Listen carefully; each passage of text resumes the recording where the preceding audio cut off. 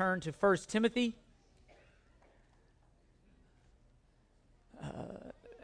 One of our ladies came by this morning and lovingly kidding said, "Are you going to leave us alone this morning?"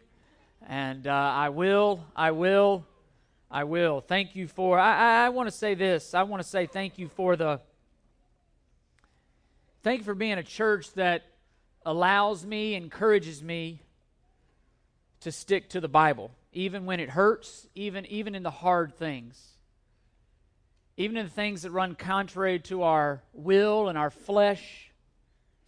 And I appreciate the spirit. I'm a people pleaser. I love people. I love to be liked by people. And one of the occupational hazards of being a pastor is you don't always get to say what people want to hear. And so that can be challenging. But I want to say thank you for the spirit in which we as a church receive the hard things. By no stretch of the imagination of the last 2 weeks, probably not what our flesh wants to hear.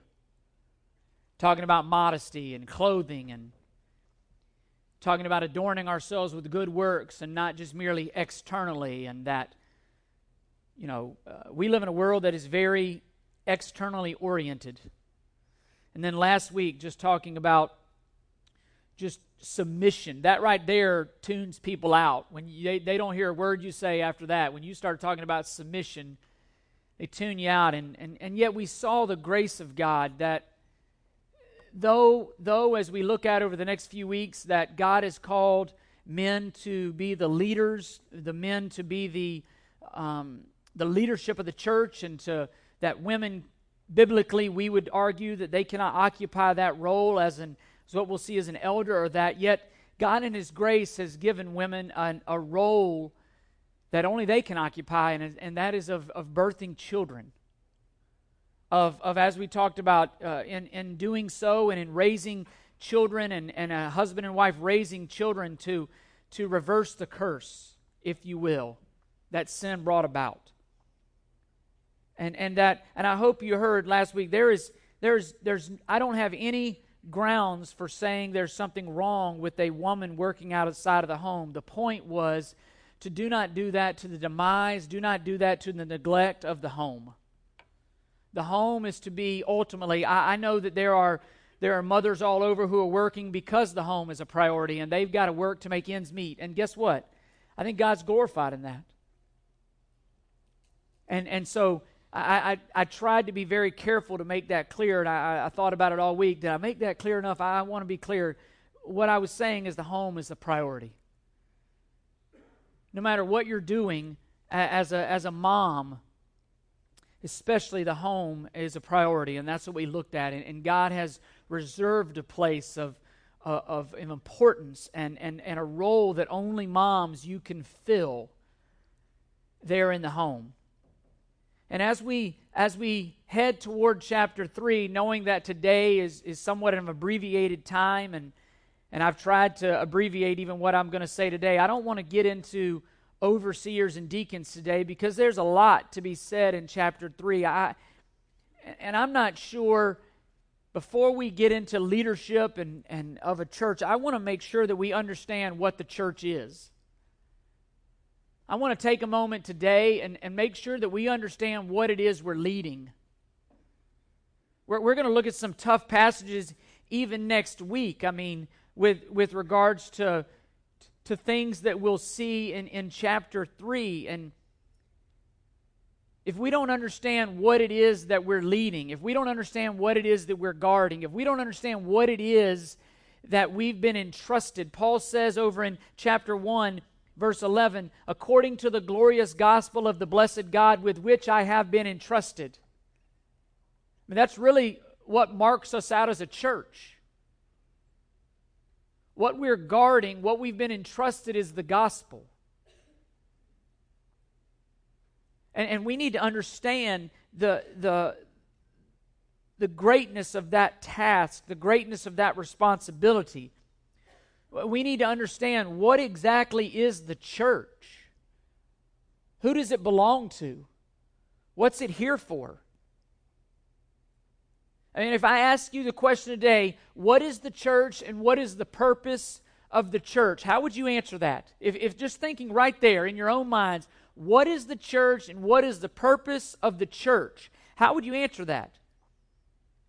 If I asked you this question, who's in charge of the church?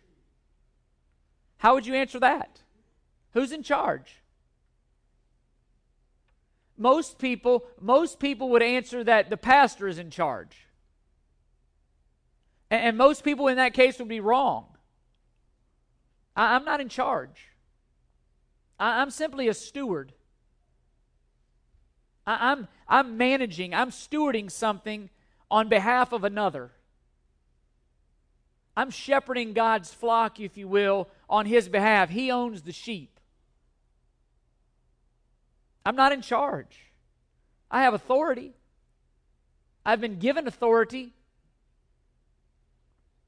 But that authority is to make much of the one who granted me that authority. That authority is the one who is on behalf of the one who owns the sheep.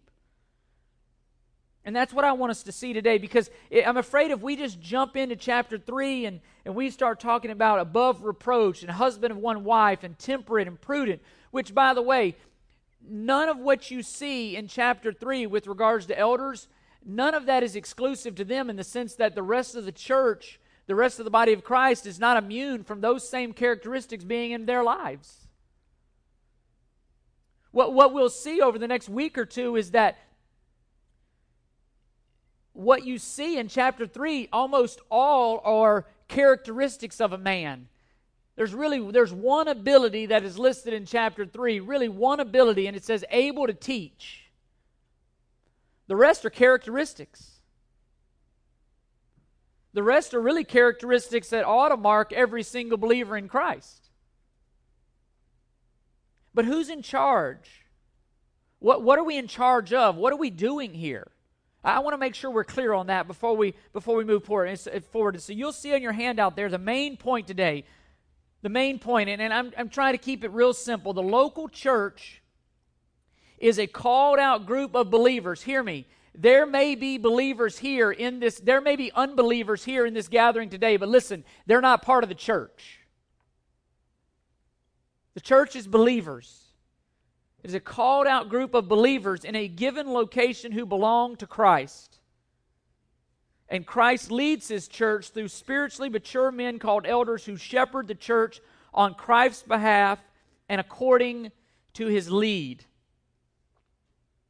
There's a lot there, and I want to break that down. I want to break that down and help us to see. I want to give us some basic truths about church, but also some basic needs of why we need leadership. And so you'll see on your handout, I want to run through these kind of quickly to get done and honor the small group time.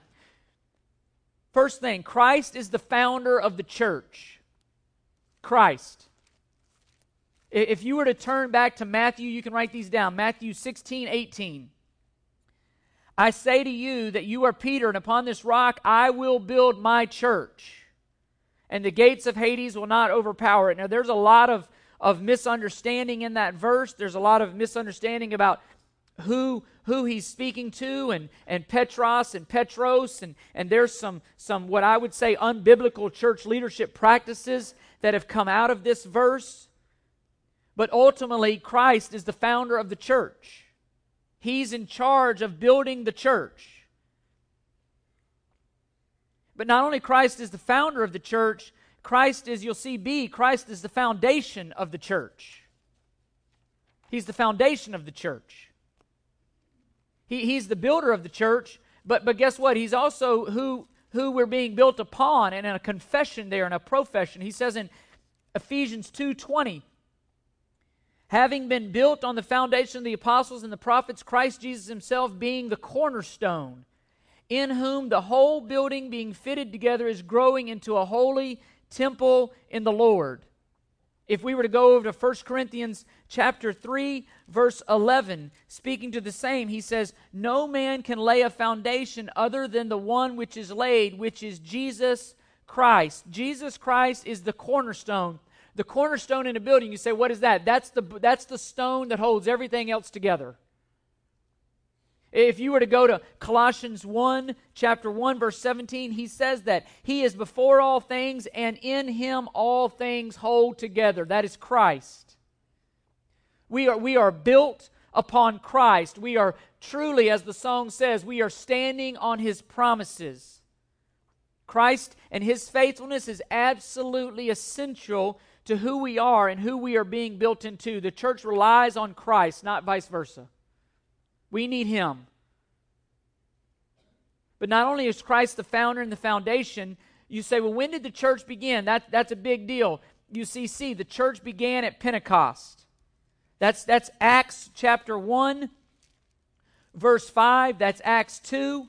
We saw in Matthew 6:18, He says, I will build my church. That's future. The word church occurs 114 times in the New Testament. Only 3 of those are in the Gospels. Once in Matthew 16 and once in Matthew 8 and twice in Matthew 18. It was a future thing when Jesus was speaking there. And He had promised in John 14 that when He left, the Holy Spirit would come upon you. And when He did, you would receive power. And you see that in Acts. In Acts 1:5, for John baptized with water, but you will be baptized with the Holy Spirit not many days from now. Acts chapter 2, verses 1 through 4, when the day of Pentecost had come, they were all together in one place, and suddenly there came from heaven a noise like a violent rushing wind, and it filled the whole house where they were sitting, and there appeared to them tongues as of fire distributing themselves, and they rested on each one of them, and they were all filled with the Holy Spirit and began to speak with other tongues as the Spirit was giving them utterance. Jesus had promised, the Old Testament had promised, if you go to Jeremiah, Ezekiel, that they would receive the Holy Spirit. Jesus in John 14 said, when I depart from you, I'll not leave you as infants, as orphans rather. I'll send you the Helper, the Holy Spirit. That's exactly what's going on here.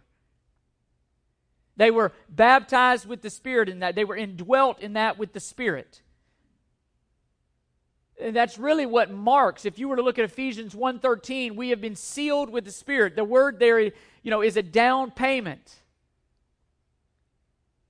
The indwelling of the Holy Spirit is what marks out a believer. It's what marks out a Christian, a member of the church. Indwelt with the Spirit. And that began there in Acts. You see, D, the church is a group of believers who have been purchased with the blood of Christ. Purchased with the blood of Christ. That's what we are picturing here in the Lord's Supper. In 1 Corinthians chapter 12, verses 12 and 13, he says, for even as the body is one and yet has many members, and all the members of the body, though they are many, are one body, so also is Christ. For by one Spirit we were all baptized into one body, whether Jews or Greeks, whether slaves or free, and we were all made to drink of one Spirit. Again, that's how the church is built. Through the work of the Spirit, indwelling believers. At the moment of your salvation, you received the Holy Spirit, and that you were placed into the body of Christ, the church. There's many ways that you see the church. You see body, you see building, you see flock. We're called the sheep of His pasture. All kinds of different ways that the church is pictured. But it's a group of called out believers indwelt with the Spirit who belong to Christ. And it's the union with Christ that characterizes the members of the church. Again, that is the essence of what makes us a church. We're believers. We're indwelt with the Holy Spirit. We possess the Spirit in that. The essence, if you were to look at where we get our word, our English word church, it comes from a Greek word, and it literally means belonging to the Lord. Belonging to the Lord.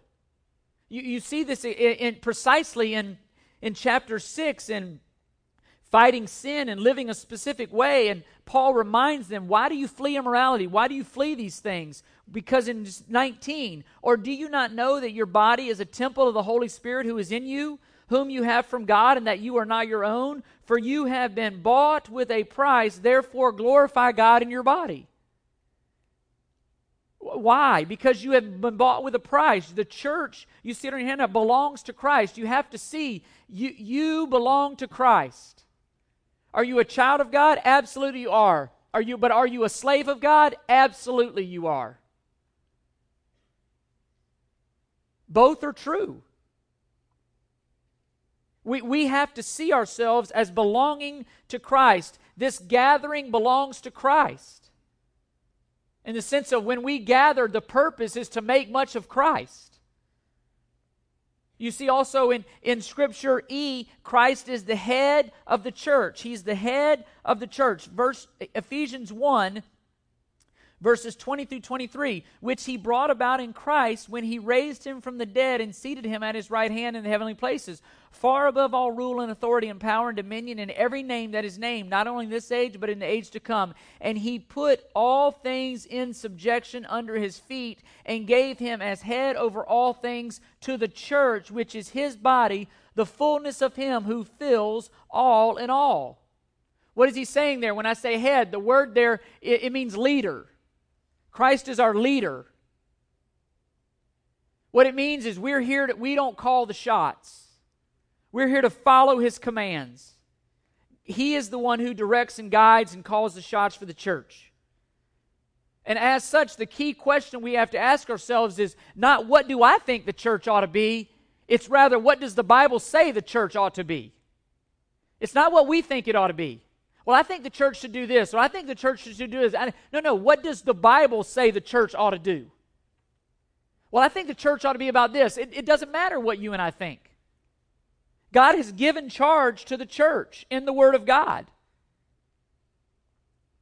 And in many ways, we've turned church and come up with this expectation of church that quite honestly is not even biblical.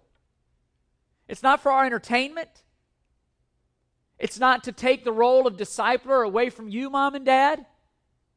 You don't bring your kids to church and say, hey, here they are, go get them, go get them. You don't bring people into the church, non-believer, and say, okay, pastor, go get them, go get them. No, that's your job. Ephesians 4 makes it very clear, my job is to equip you to do the work of the ministry. It's not my job to do everything. It's not Chris Thayer's job. It's not Michael Fleshenream's job. It's not the teachers that are going to be in your classes with all your children here in a few minutes. It's your job. It's mine and your job to be out. We gather to worship. We scatter to evangelize. What we do here is to equip us to go out in the world to do the work of the ministry, to seek and save the lost. And even with regards to leadership, as we'll see in the coming weeks, we don't simply have the right to do what we think is best or seemingly what works best. I'm not trying to be critical here, but churches typically govern themselves on what works. They typically go to a model that just functions well or works rather than what is biblical. We have clear commands in Scripture regarding the leadership and the structure of the church. We belong to Him.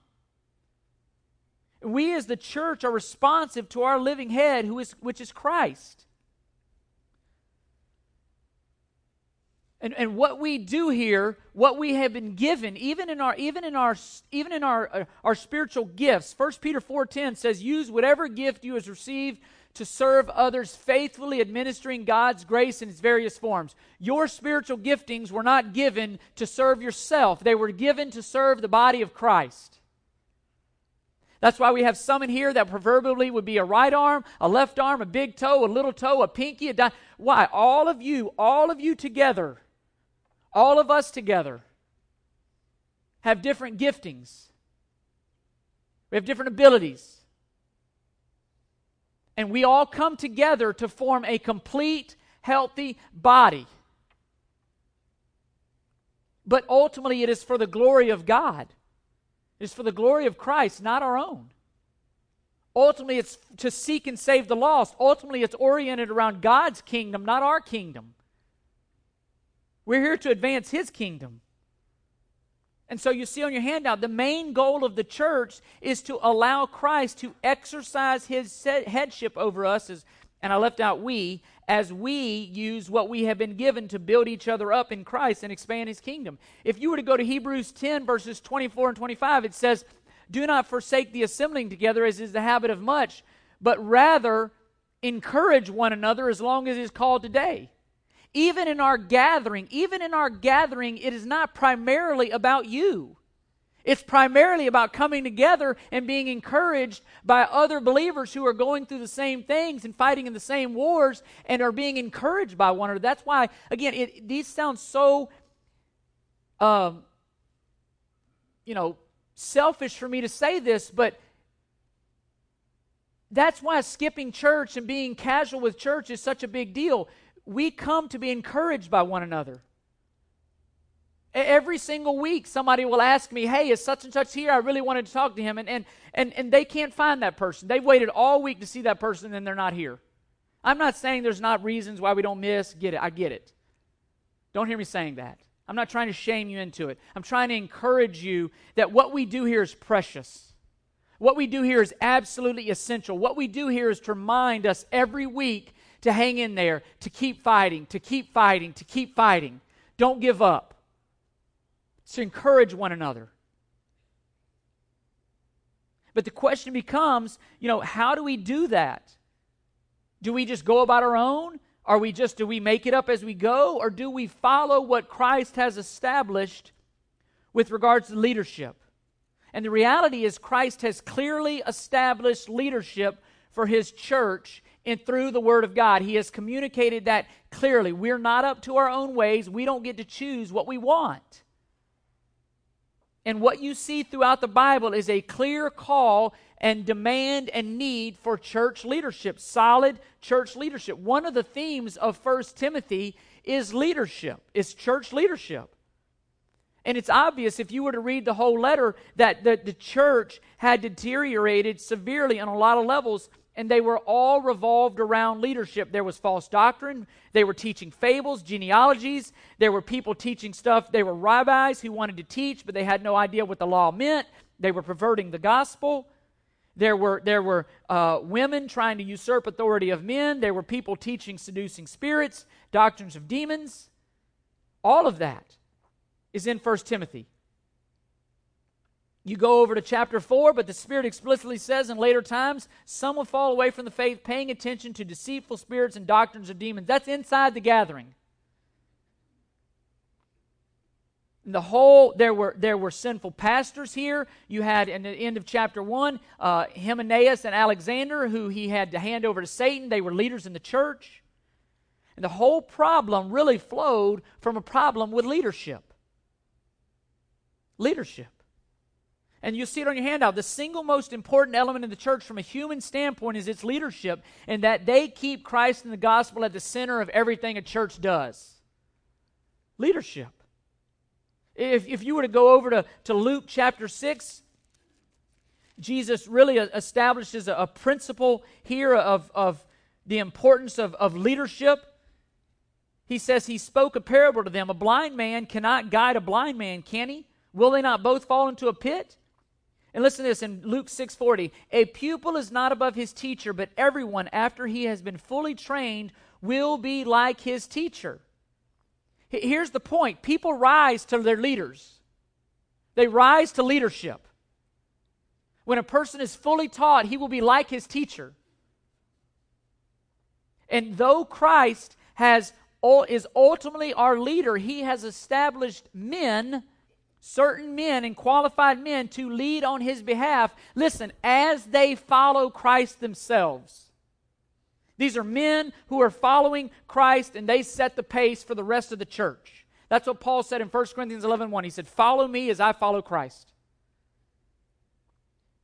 In that, you see on your handout, leaders are the thermostat, and they set the temperature and climate of where they lead.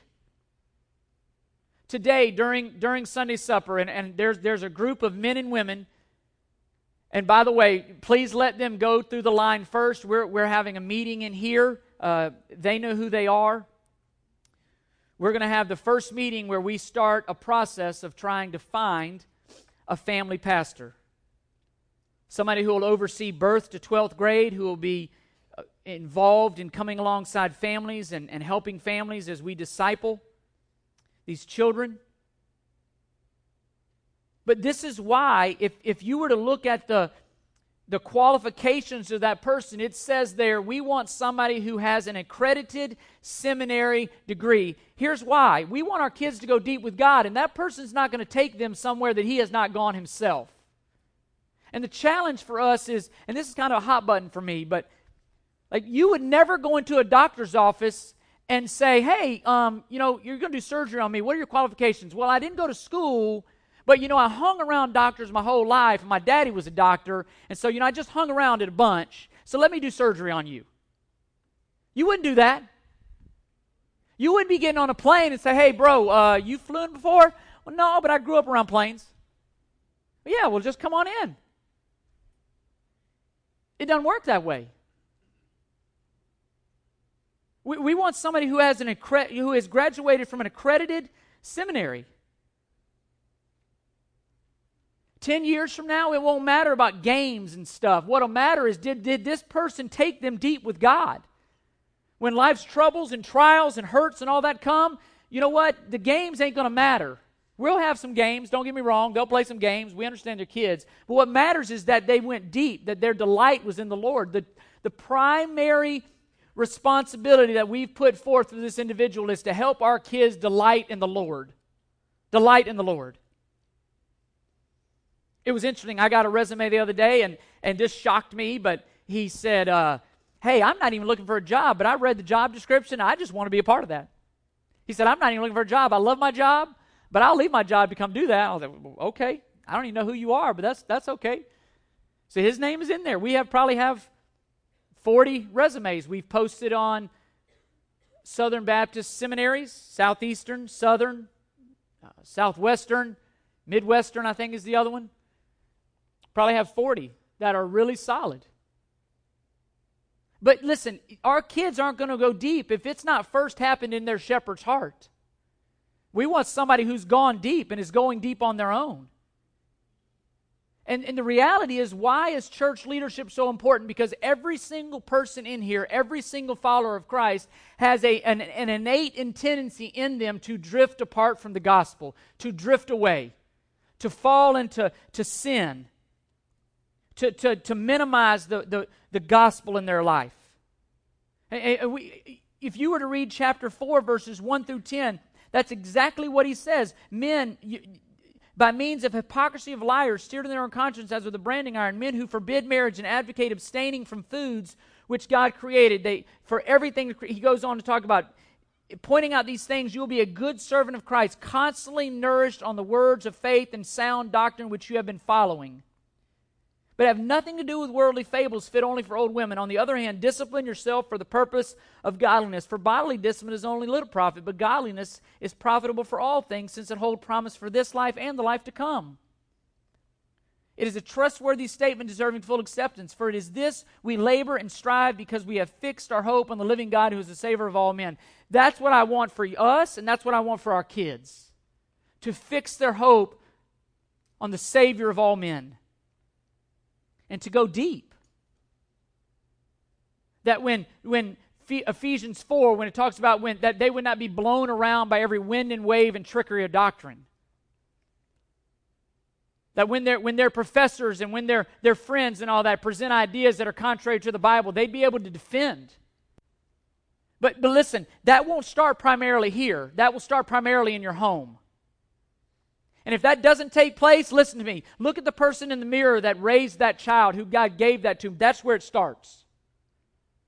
So even this principle of leadership, it even begins in the home. I'm not have a hard time taking Bradley and Sarah Grace where I haven't gone. It starts in our home. And this person is going to come along aside the home. But we need strong, godly, mature leaders. Because mature leaders bring about mature followers. And again, we need strong leaders in teaching because every believer has a tendency to stray from the gospel. If you were to go to the Old Testament, you will find the history of Israel was one of apostasy, was wandering. I shared earlier in Deuteronomy 6, he says, look, I'm about to take you in the land. The first thing he says this, when you go into the land, there's going to be plenty. There's going to be cisterns you didn't dig. There's going to be olive trees that you didn't plant, all this. You know what he says to them? Don't forget me. You know what you find him doing? Forgetting, wandering away. In Jeremiah 2, just one example, I mean, there are hundreds, and for the sake of time, I realized this thing was getting way too long. I had to eliminate a bunch of examples. I'll give you one. Jeremiah 2, the priest did not say, where is the Lord? and those who handle the law did not know me. The rulers also transgressed against me, and the prophets prophesied by Baal, and walked after things that did not profit. Listen to me, that's all of our tendency, to walk after things that don't profit. It's not pray a prayer, get this thing settled, and then, okay, we'll wash our hands. No. Every single one of us, daily, moment by moment, focusing on the gospel, going back to the gospel. The rest of Jeremiah shows the tendency of God's people to drift. The book of Malachi paints a very vivid, graphic picture of poor leadership and its consequences. They didn't take the word of God, they didn't take the work of God seriously, and the consequences were severe. In the New Testament, Matthew, John, James, Peter, John, James, Jude, all of them speak about apostasy. All of them warn about false teachers. Even Jude 3, verse 4, a very challenging verse. Jude, verse 3 and 4, Beloved, while I was making every effort to write to you about a common salvation, I felt the necessity to write to you, appealing that you contend earnestly for the faith which was once for all handed down to the saints. For certain persons have crept in unnoticed, those who long beforehand marked out for this condemnation, ungodly person who turned the grace of God into licentiousness and deny our only Master, the Lord Jesus Christ. Listen, 1 Peter 5:8 says Satan prowls around like a roaring lion looking for someone to devour. John 10 says the thief comes to steal, to kill, and to destroy. If you don't think Satan has an agenda for your family, if Satan doesn't have an agenda for your kids to destroy them, you're crazy. You're mistaken. Forgive me, you're mistaken. You may not be crazy. Well, either way. And again, we need to be built up. We need Ephesians 4. We need to be mature in the faith, that we can pick out Satan's lies, that we can pick out his deceptions. And that starts with leadership. And the Bible clearly describes two primary leadership roles in the church, and you see them there on your handout: elders and then deacons.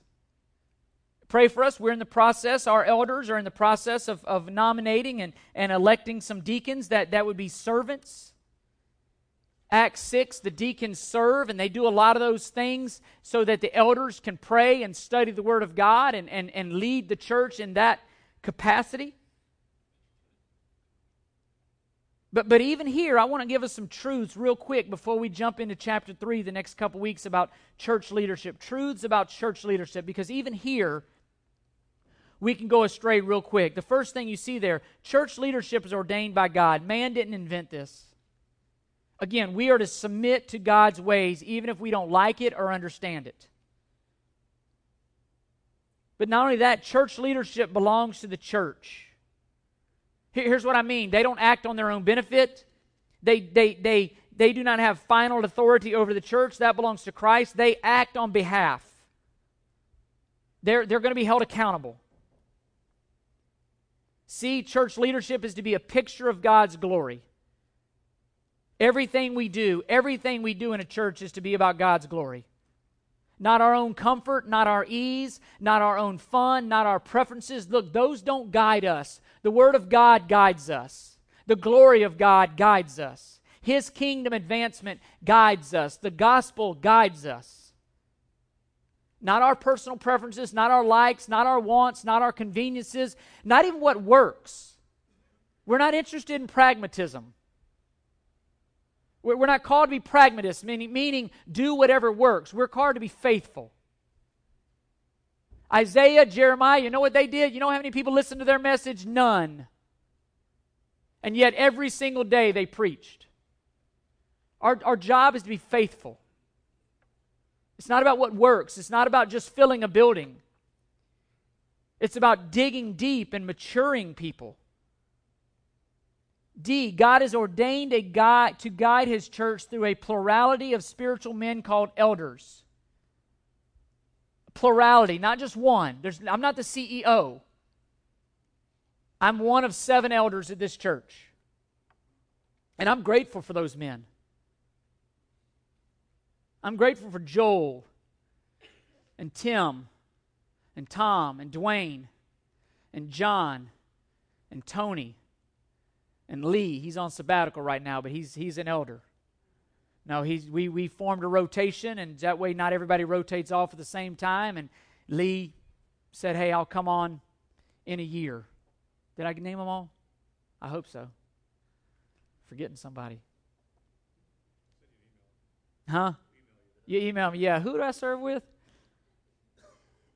But it's a plurality. I'm not the CEO. I'm not the dictator. I'm not just doing my own thing. Church leadership exists to care for the people who comprise the church. If you were to go to 1 Peter 5:2, he tells the elders there, shepherd the flock. But don't do it under compulsion. Don't do it for your own gain. Do it for their good. It's a sacrificial thing. It's a selfless thing. It's a dying to self. It is to protect the flock. If you were to go to John 10, the parable of the good shepherd, you know what the shepherd does? He lays down his life for the flock, for the sheep. And he fights off the wolves and the false teachers. And he protects the flock. And the number one way you protect the flock is through sound teaching. It's to care. It's to thwart off the enemy. To maturity. Church leadership is dependent upon the gospel. Listen, what we will see in chapter 3, those characteristics will not be in someone's life on their own. They are fruits of the Spirit. It is gospel-generated, gospel-saturated, gospel-oriented living. That's what will be the mark of an elder. And we mentioned it earlier, and just tying this all in with even the Lord's Supper and what we participated in today. It's interesting in Acts 20, verses 28 and 31, he writes this, be on guard for yourselves and for all the flock, among which the Holy Spirit has made you overseers to shepherd the church of God, which is purchased with his own blood. Listen what it says. I know that after my departure, savage wolves will come in among you, not sparing the flock. And from among your own selves, listen to that, from among your own selves, men will arise speaking perverse things to draw away the disciples after them. Therefore be on the alert, remembering that day and night for a period of 3 years I did not cease to admonish each of you with tears. Do you see the reason we need strong leadership? Do you see what Satan wants to do to your family, to your kids? There's a lot of false doctrine out there. There's a lot of ways Satan out there is tricking, deceiving, drawing our kids into stuff that's only going to produce scars and wounds and a lot of stuff that you and I in here experience. Why? Because we bought the lie. We took the bait at times. And we're wounded and we're scarred. We're stained, as James 4 says, because of sin. More than anything else, I want us to be a people who taste and see that the Lord is good, who are so in love with the Lord that the things of this world have nothing to offer us. They're putrid because we were satisfied with who God is. That Satan has nothing to offer. Not that we'll ever be perfect, but generally that he has nothing to offer us. That we delight in the Lord so much, and that delight is what pervades every situation that we're in. No matter where we are, we delight in the Lord. That we want to reflect Christ in all we do. Listen, you and I as a church, and the leadership of this church exists to protect the gospel. We've been entrusted with the gospel. We exist to protect it. We exist to share it and to pass that on. And even the call of leadership, everybody wants to be a leader, but listen, there's a high standard. In Hebrews 13:17, it says, obey your leaders and submit to them, for they keep watch over your souls, listen, as those who will give an account. You want to be a leader? Get prepared to give an account. I'm going to give an account. It says, let them do this with joy and not with grief, for this would be unprofitable for you. Not a week goes by that I don't read or hear about pastors walking away. Why? Because of the sheep. It's the bottom line. And what we need more than anything are strong leaders. We need strong leaders who will take us deep, who can navigate through trials and struggles, who will point us, all of us, back to the gospel no matter what. We need solid church leadership. Dwayne, I think I forgot Dwayne. Did I say Dwayne earlier? I did? Man, I'm afraid. I'm going to leave one of them boys out. What? If I did a lot of things, John, I wouldn't forget. Listen to me. Pray for us. Pray. Watch us. Listen to me. Make sure we stick to the gospel. Make sure we're not leading you away from the gospel in anything we do. We exist to lead you, to help. Even next week, Tim Paskert, he's gonna fill this pulpit. My kids have spring break. We're going away. But to have a Tony Sauls fill the pulpit, to have a Tim Paskert fill the pulpit, who are elders, who love the Word of God. Tim has promised me that he said they're going to love it. He's only going to keep you for about 30 minutes. He's better at saying what needs to be said than I am. Just hear me. When I come back, you'll go back to your 45-minute, 50-minute, whatever. Don't think for 1 second we've changed. He's just better at saying what needs to be said than I am. He says it with less words. But listen, he's going to fill the pulpit. And he's going to demand the same respect that I would. And I don't want to be a church when Chris is not there, we can take the Sunday off. That's wrong. It's wrong. But we need, listen to me, we need church leadership. Why is the bar going to be so high? Because the task demands it. Because the repercussions of not having solid leadership is too much. Too much is at stake. And our job as a church is to submit to what God has commanded. Not complain, it's to submit. It is to submit to His wisdom and what He has ordained. Amen? And to trust that it is good. That it's good.